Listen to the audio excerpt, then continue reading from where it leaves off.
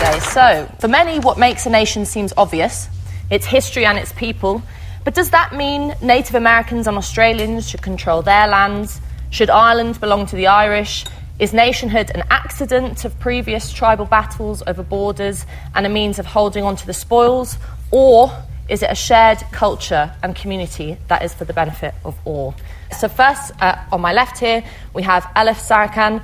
Elif is a Kurdish rights activist. She comes to the festival today shortly after her visit to Rojava in northern Syria. Next, we have David Blunkett, former Home Secretary. David was one of the most respected members of Tony Blair's cabinet. On top of the Home Secretary position, Blunkett also served as Education and Employment Secretary and Work and Pensions Secretary. And in 2015, he was awarded a peerage and became Baron Blunkett. Dear, oh dear. And then last but not least, we have Eric Kaufmann. Eric is a Canadian professor of politics at Birkbeck. He's a specialist in nationalism and demography. And if that's not enough, he is also the author of several books, including White Shift, Populism, Immigration, and the Future of White Majorities. So now you know our panel. Let's hear their thoughts on, are borders simply accidents of history? Elif, why don't you kick us off? One thing that I think everyone can agree on is the fact that borders and nations were and are a political project. So therefore, it was built and created by people or systems or ideas of very particular ideas. So, when we talk about, the idea of borders and nations, I like that this title also has the idea of history in it. And I think why that's relevant is that the idea of borders and nations, especially on the scale of history of humanity, but also even civilization, are very new, are very new phenomenons. The nation state and therefore borders are very new, and I think also one of the things we can comfortably say is they never have really brought anyone, any nation for that matter, any long-term or lasting peace. For full liberation, you must overcome and essentially bring down all forms of oppression and enslavement, and therefore this includes borders and the nation state as well. Now, hopefully we'll get a chance to speak about nations and be able to talk about the difference between nations and the nation state in our discussion. But when I talk about borders, I mean the nation states. Thank you very much for setting out those initial thoughts.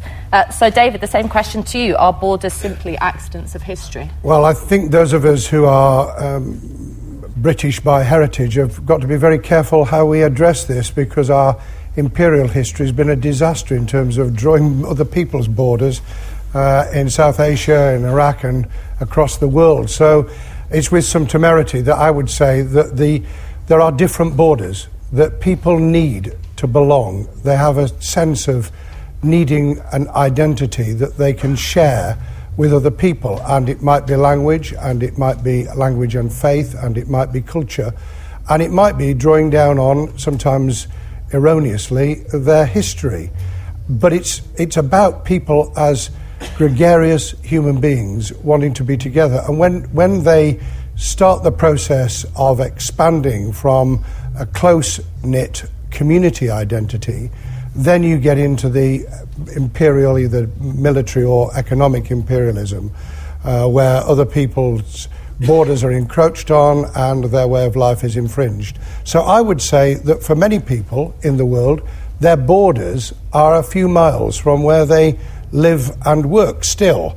In my community that I grew up in, people still are not, if you like, citizens of the world. They may fly on holiday, but it's not common, whereas for many people here at Hay, it would be, and we would see the world from a different perspective. So I think we come at it in that guise. Here in Britain, of course, we've had the Danes and the Vikings, we've had the Normans, we've had people coming in, whether it's Huguenots or people fleeing from persecution across the world, the Windrush.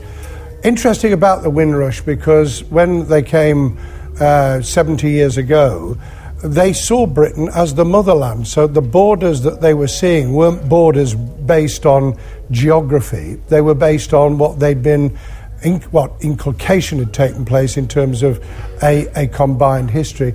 I don't think people would see that now. They didn't get a great welcome from the motherland, as we all know. I've tried, and perhaps we come back to this, to say that developing common values for citizenship and recognising that wherever anyone came from is the real challenge for the future. Thank you very much, David. Okay, last but not least, Eric, your thoughts on this question of borders simply being an accident of history? Right, so the question is, are borders accidents of history? And I think the truth is, in part, they are. I mean, as Charles Tilley, the political historian, once said, national borders are the high water point of dynastic expansionism. And we know that post-colonial nation states, a lot of their borders are straight lines, which were drawn by the colonial power. So yes, borders are in some degree an accident of history, but at the same time we also know that collective will has also shaped the location of national borders.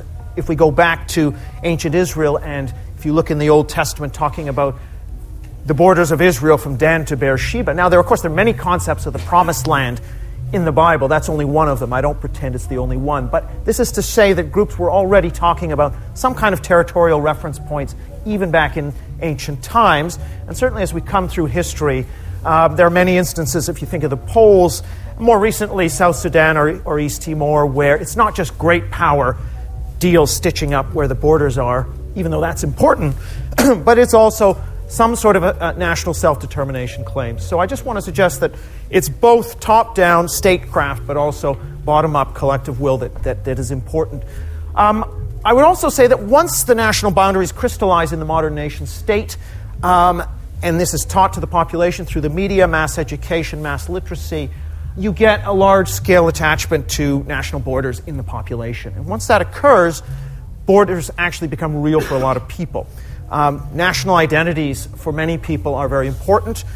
And as Michael Walzer, the political theorist, says, you cannot have you can't have communities without boundaries. So I'm afraid that boundaries are part of what it means to be a nation. That's where the common rights and duties that we owe to each other, the willingness to share wealth, to engage in a demos, where that ends. And that is a necessary part, I would argue, of nation and national attachments. Last thing I'm going to say, really, which concerns migration, because my book is really about the rise of populism. Migration is central to that story. And communal boundaries, as expressed in national borders, are very central to not just protection against invading armies, but also to the migration question. We have to have migration, but nations do have an interest in regulating migration levels. That could be controversial or maybe not. And I think we have to accept that that is part of what's emerged because of these national attachments that people have formed. They are therefore interested in this question of migration. And one of the reasons we are getting right-wing populism is because of a reaction, a response to migration. We can get into that in more detail. Okay, fabulous. Thank you very much for those opening pitches. Elif, I want to come to you first again. With our first theme, are borders more trouble than they're worth, which I think inherently has within it an idea of the value of borders, which maybe you want to call into question. What do you think about that opening theme? I mean, the short answer is yes. But, when we talk about, I think we really get into ideological territory when we start equating national identity or belonging with boundaries and borders. We've seen, and unfortunately we don't have much time to go into, 5,000 years of the history of civilization, but, one of the things that is important is that, the idea of boundaries, say the Middle East. I mean, I'm from London, so I know the UK very well as well, but I also know about the geopolitics of the Middle East.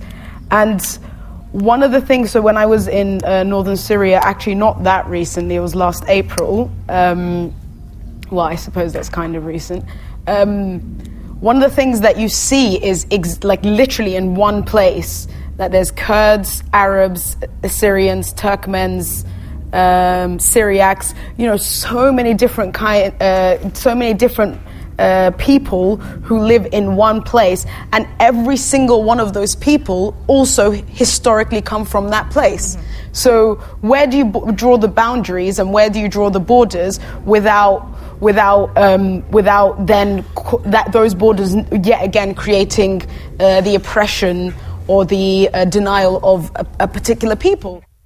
For podcasts, talks, debates, courses and articles, visit the Institute of Art and Ideas. Click the link